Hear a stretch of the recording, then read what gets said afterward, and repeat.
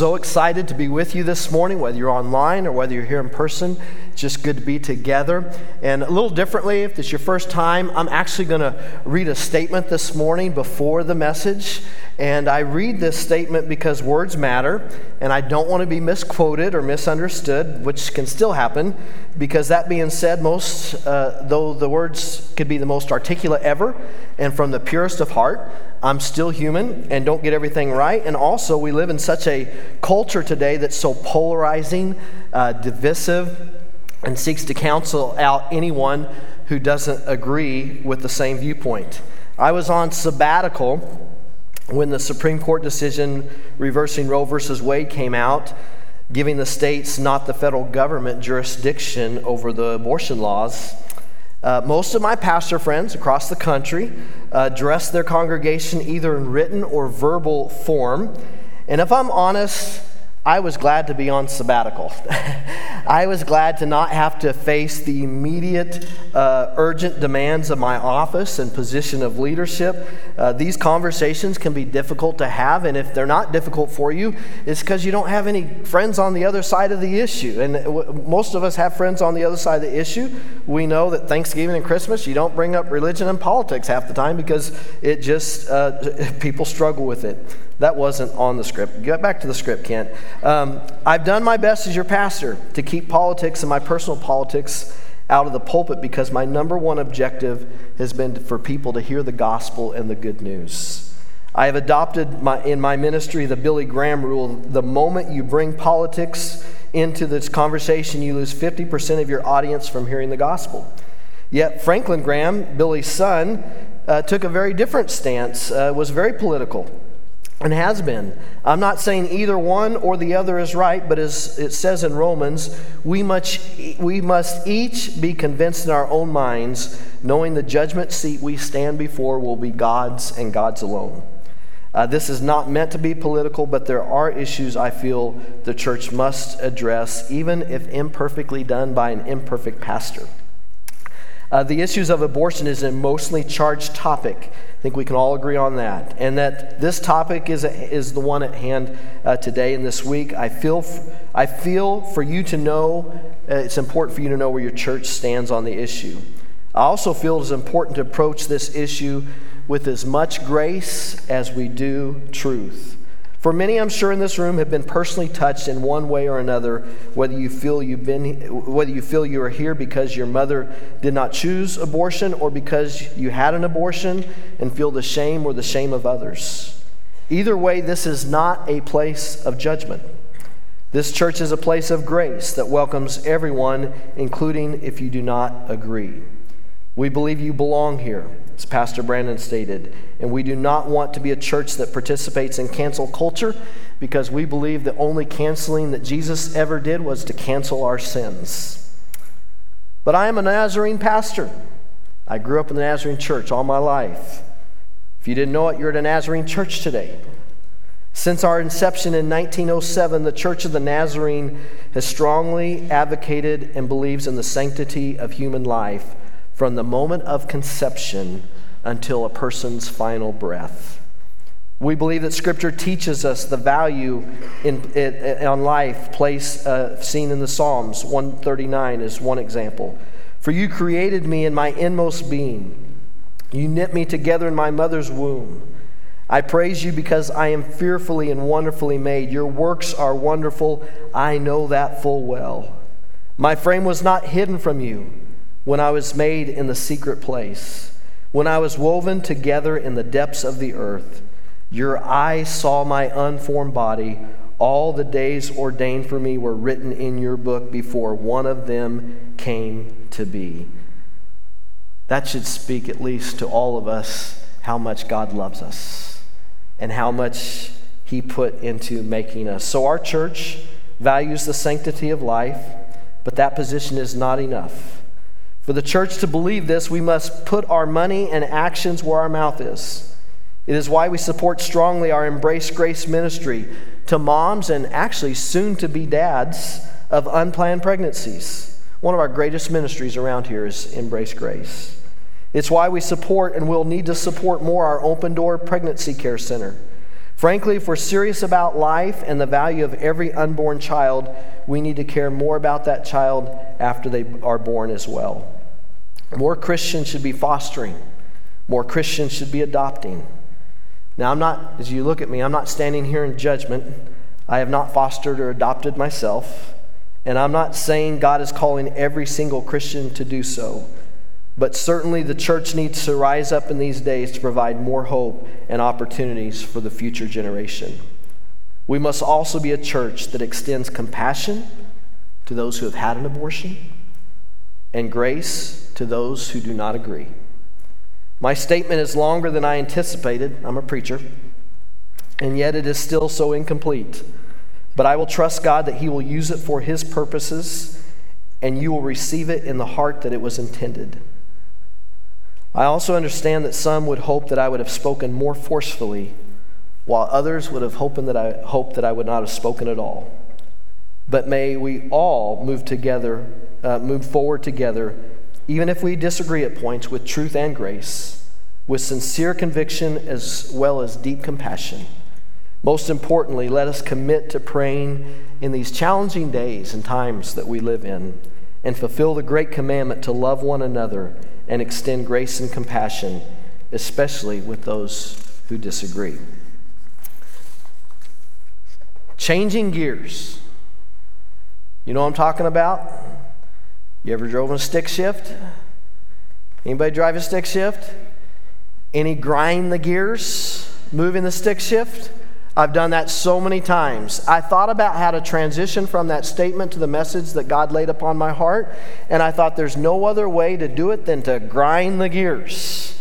So we're going to move into second or third or fourth gear or whatever it is, back to the series we began last week, encouraging us, and really the series is called Think New.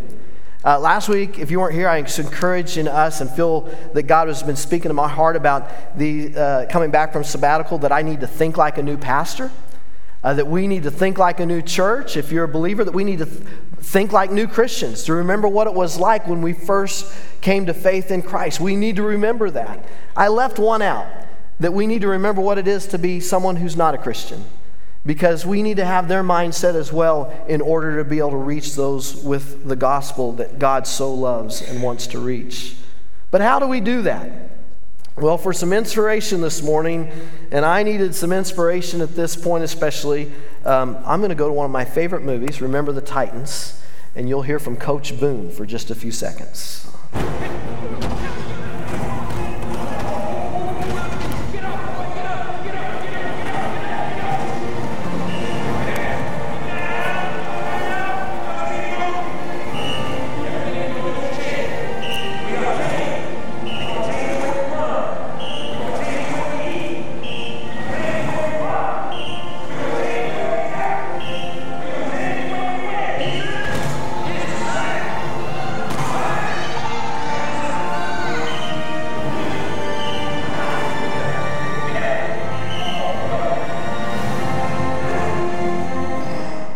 Now, if that doesn't get you fired up, there's something wrong with you this morning. I'm so excited for football season. I love the fall, not just the weather, but I love everything about it.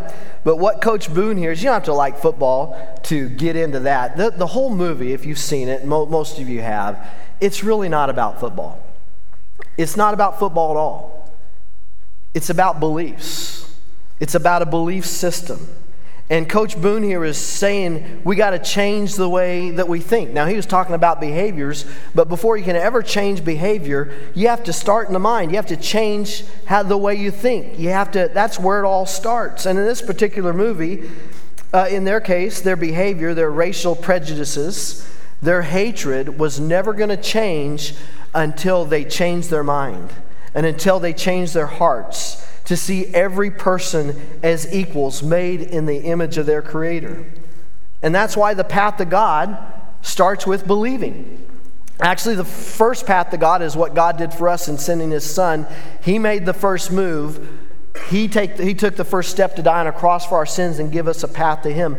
But the next move is ours. And the first move we make in our journey towards God and our faith in Him is to believe. to change the way that we think. The Apostle Paul said this in Romans chapter 10, verse 9, if you openly declare that Jesus is Lord and believe in your heart that God raised him from the dead, you will be saved. It all starts with believing. It all starts with what we believe. But we believe that God doesn't just want us to believe so that we will be saved, but he wants us to be transformed. James tells us even the demons believe in God. I mean, anyone can believe. There's a lot of people who believe in God, but God wants to do so much more than save us. He wants to transform us and transform you and me. And he wants us to do that by thinking new. A couple chapters later, the Apostle Paul wrote, don't copy the behavior and customs or conform to the patterns of this world, but let God transform you. That's so important. Let God. I don't know why I didn't bold it or highlight it, but for anything to happen, we have to allow God, let God, because God's a gentleman. He will not force himself on us. He will not force any man, woman, or child to come to him, to choose. That's what love is. Love is choosing. And he says, you have to let God. You have to allow God. We have to allow God to transform us, to make us a new person by changing the way that we think. Then you will learn to know God's will, which is good, pleasing, and perfect. It all starts with changing the way we think. How we think is key. It's vital. It's imperative. So once a person is a Christian, how does a Christian think? How are they transformed? How do they think new? How do we, if we're followers of Jesus today, how do we live as God intended for us? Well, we have to change the way that we think. How?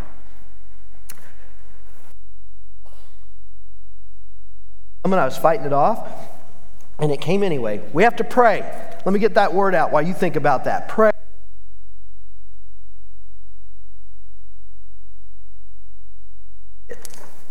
It's already gone.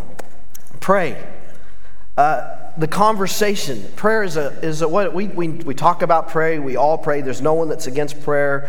But what is it to pray? What is prayer? Prayer is simply a conversation with God. It's meant to be a two-way conversation. Now, in my life, it's kind of opposite. I know in most people's marriages, the woman does most of the talking. I don't know if it's because I'm a preacher or what. I do most of the talking. Heather's a really good listener. And the same as my relationship with God. I do a lot of the talking. God does a lot of the listening. But it's meant to be a two-way conversation. And well, how do we have a two-way conversation with God? We have to listen. How do we listen? One of the ways that we listen is through other believers, other Christians speaking into our lives, through the quiet, still, small voice of the Holy Spirit, sometimes through circumstances in our life.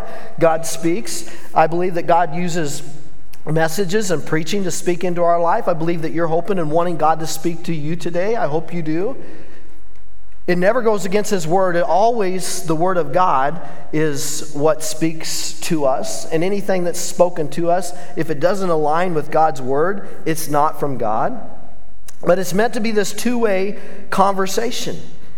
And I've thought many times about prayer, how I pray and I petition God and I ask God over and over some of the same things, which there's nothing wrong with that. But I have found myself trying to persuade God, trying to convince God, trying to change His mind.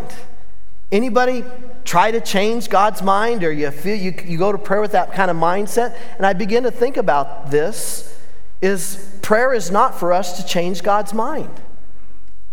Prayer is to change our minds. If we go to God in prayer thinking we need to change God's mind, then we've come to God with the wrong foundation, the wrong premonition. That we're believing that God isn't ultimately good. We're believing that ultimately God doesn't have our best interests at heart. We're believing that God doesn't have good intentions, that His motives might be a little bit off, that His plans aren't good. No, we believe that God's plans are good, that He is good, He is infinitely good. And so prayer is not to change God's mind. Prayer is to change our minds. Prayer does not change God. Prayer changes us. And when we pray, not if we pray, we all pray, but when we pray, we're told how to pray, that we're to pray without ceasing. We're to never stop praying. 1 Thessalonians 5, 16 and 18 say this. We're to never stop praying. Well, what does that mean? What does that look like? Is that even physically possible?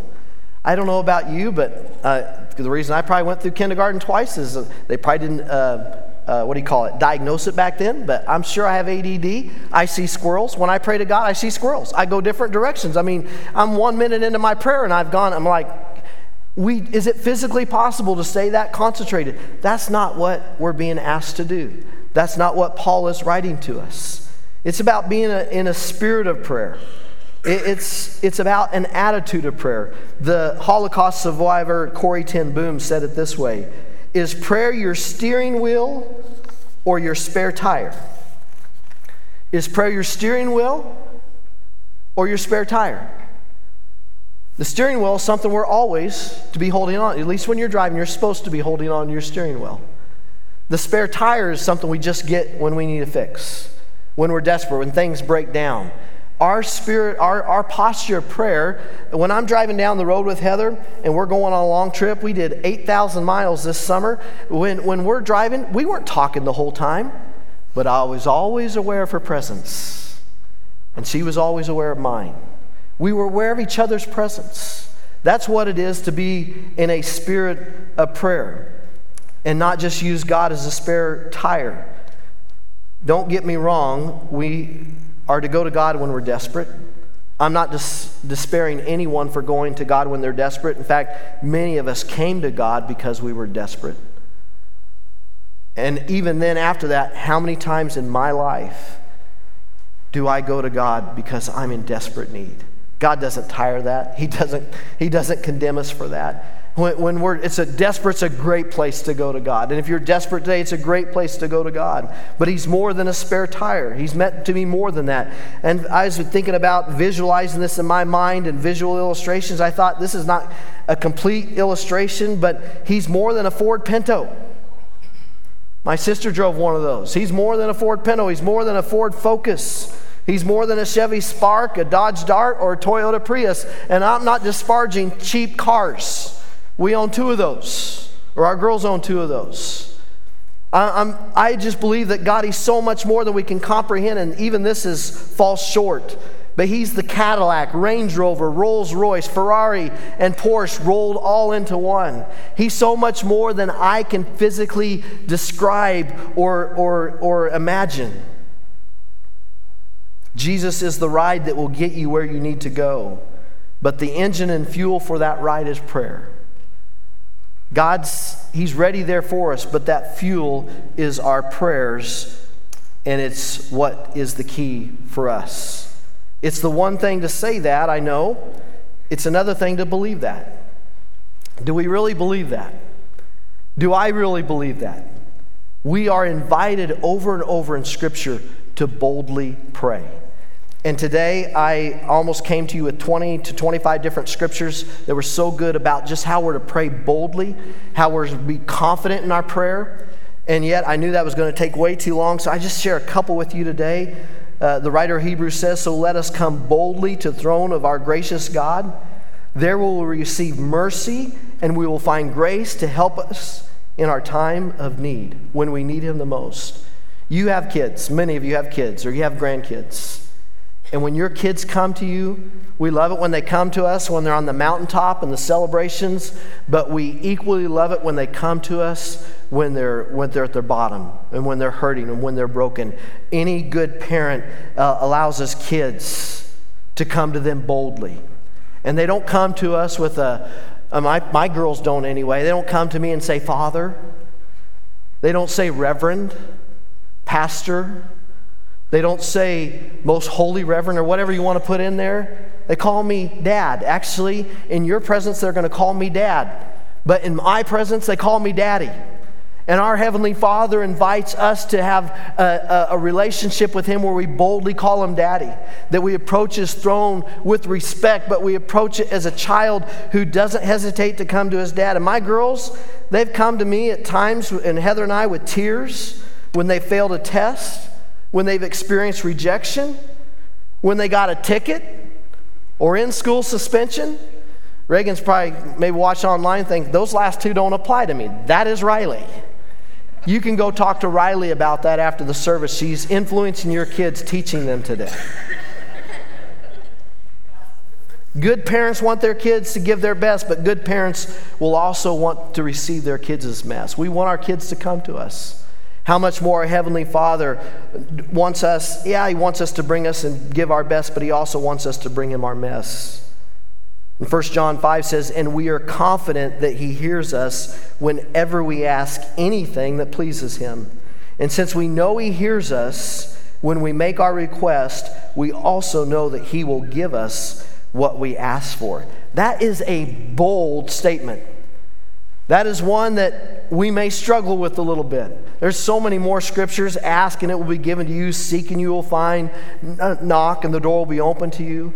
We're invited to pray to a Father who is perfect, that if we're as earthly fathers that are evil want to give good gifts to our children, how much more does our perfect Heavenly Father want to give good gifts to us, those who ask Him? And yet I know your thoughts are directed similar to where my thoughts go at this point. If God answers prayers, if He grants what we ask, why hasn't He answered some of my prayers? Why have some of my prayers gone unanswered? And there's not enough time to unpack this. In fact, it would take one or more messages to really unpack this today. But in short, I believe God always answers prayer. I believe God always answers prayer. Now, it's not always the answer that we want.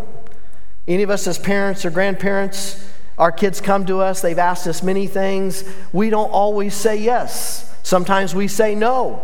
Sometimes we say maybe later, you're not ready, or wait. But we always answer. God always answers prayer. And I'm reminded today that I'm so thankful that God hasn't answered every prayer that I've asked for. If God had answered every prayer that I've asked for in my life, I wouldn't be married to Heather today. I wouldn't have Reagan and Riley today. I wouldn't be your pastor today. I wouldn't be living in Hutchinson, Kansas today. Maybe you're thinking, where would you be today if He had answered your prayers? What prayers did He pray? Well, I can tell you where I'd be today if God had answered every one of my prayers. I today would be finishing, I would be enjoying my NFL pension and retirement from my 15-year Hall of Fame career with the Denver Broncos. This week in the news, it wouldn't have been Rob Walton that you heard about as the new Broncos owner. It had been Kent Peterson and his associates. I mean, my prayers would have been answered so much differently. But I believe the great theologian, Garth Brooks, I believe he got something right when he wrote the song, Sometimes I Thank God for Unanswered Prayer. Sometimes I thank God for unanswered prayer because there's prayers that weren't in my best interest, that wouldn't, and yet I know this. I know there's still the thoughts because I have these thoughts too. But God, there's some things that you're in agreement with, that you're for, and you're not answering those prayers. Well, why are you not, doesn't it please you to heal my marriage? Doesn't it please you to heal my broken body or heal me of cancer or spare this thing that's come into my life? I mean, God, you said that if it's pleasing to, do these things not please you? And I don't have great answers this morning. I do believe God answers. Things still don't make sense to us sometimes, and the things that we pray and we don't get the answers that seem to make sense to us. God doesn't intervene in every situation the way that we'd hoped or desires. I struggle with these. I'm sure you do too. But it helps to me to remind myself today that God is God and I'm not. That God sees the whole picture and we just see a small speck of it. You cannot measure eternity.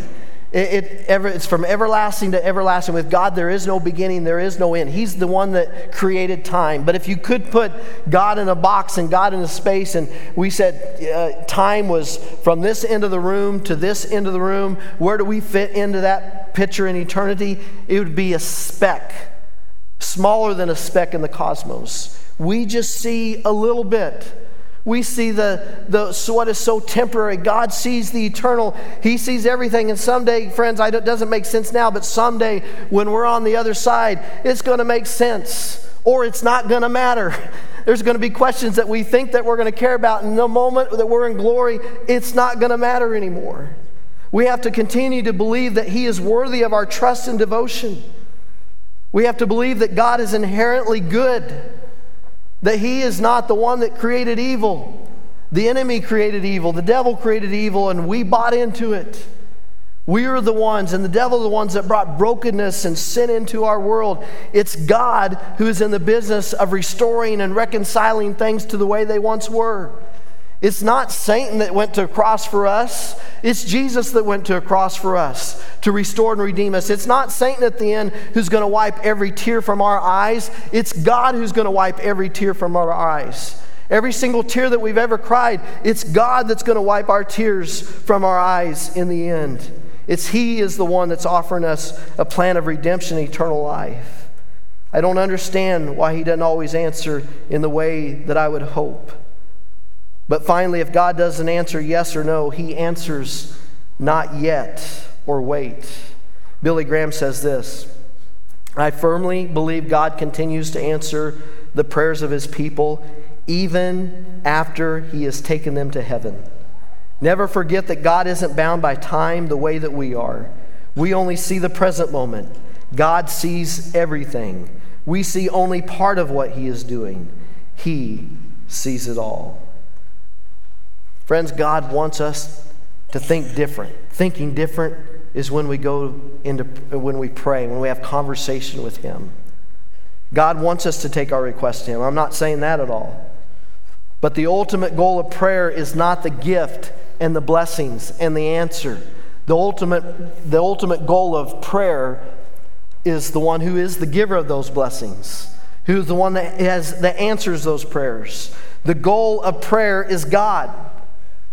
It's something I shared right before my last message before I left in May, Ephesians 1:17. I keep asking, or another word could be praying, I keep asking that the God our Lord Jesus Christ, the glorious Father, may give you the spirit of wisdom and revelation so that you may know Him better.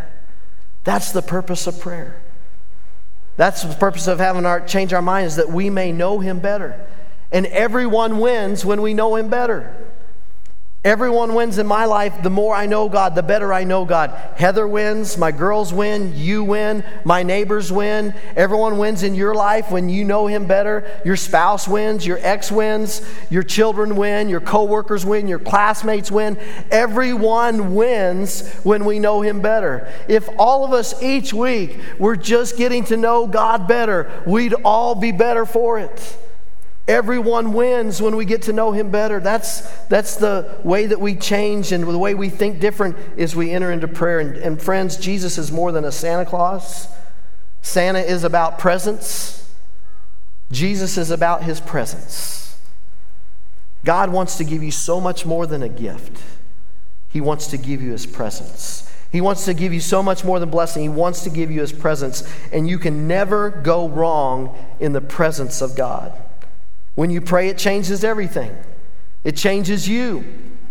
It changes your view of others. Billy Graham also said, you cannot pray for someone and hate them at the same time.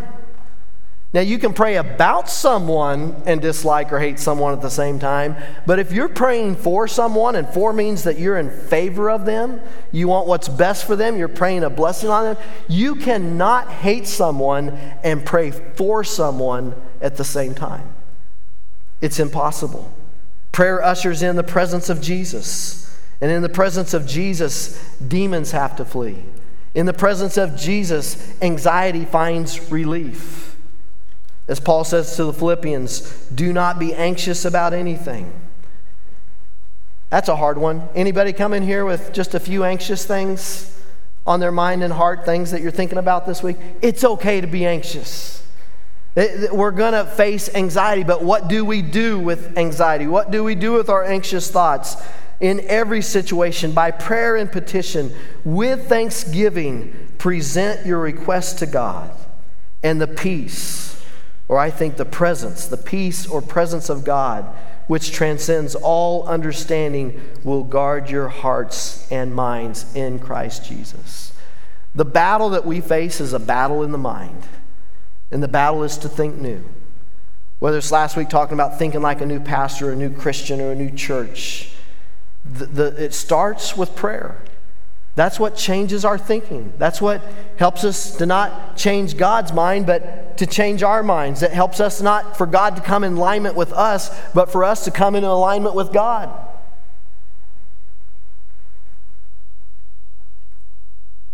I want to challenge you. As I thought about this message this week, you can't leave without what the challenge is. And I've really thought about this, and I came up with this not on my own, but from a secular study. And it's this study that I found from a book by, one was an atheist author, and one was an agnostic, or he's not sure. So these are two guys, I got to make this bigger. These are two guys who wrote this book called How God Changes Our Brain, Breakthrough Findings from a Leading Neuroscientist. And it's not an explicitly Christian book. One of the authors, Dr. Andrew Newberg, says, "Many of you are wondering, do I believe in God? I'm not even sure God exists. My associate Mark and co-author doesn't believe God exists at all. I'm not sure. But what we can prove to you is that believing that God exists is fundamentally good for you as a human being." If you can't agree with Scripture, let's at least agree with science. These are a couple guys that are saying, hey, it's fundamentally good for us to pray. It is a good thing wherever you are in your spectrum of your journey. He goes on to say, Newberg identified several things he discovered about the effect of religious contemplation on the human brain. First, engaging in 12 minutes of personal reflection and prayer each day makes a profound impact on our brain. It changes the way we think. It strengthens a unique neural circuit that specifically enhances our social awareness and empathy and helps us love our neighbor by developing a heightened sense of compassion and subduing negative emotions. What is one of the most destructive feelings and emotions? Anger. What does anger do? It isolates us from other people. It cuts off. It destroys community as we retract within ourselves. It is important, so important, that we change the way that we think. God doesn't want us just to believe in Him and save us. He wants to believe in Him, that He wants to transform us. And we do that, and we're called, there's so many scriptures about renewing our mind. We're called to renew our mind, and it takes intentionality. It takes effort. It's not easy. My natural thoughts can go towards negativity, towards finding something wrong, to find something that's not going to go right, to how it's not going to work. It takes the Holy Spirit working in our life, us being intentional with God and partnering with God to say, God, I need you to help me think new, to change the way that I think, to believe that do we believe that God has better things in store for us? I'm not saying life's going to be perfect, everything's going to go well, but do we believe that God's plan for us is the best plan? Do we believe that God has our best interests at heart?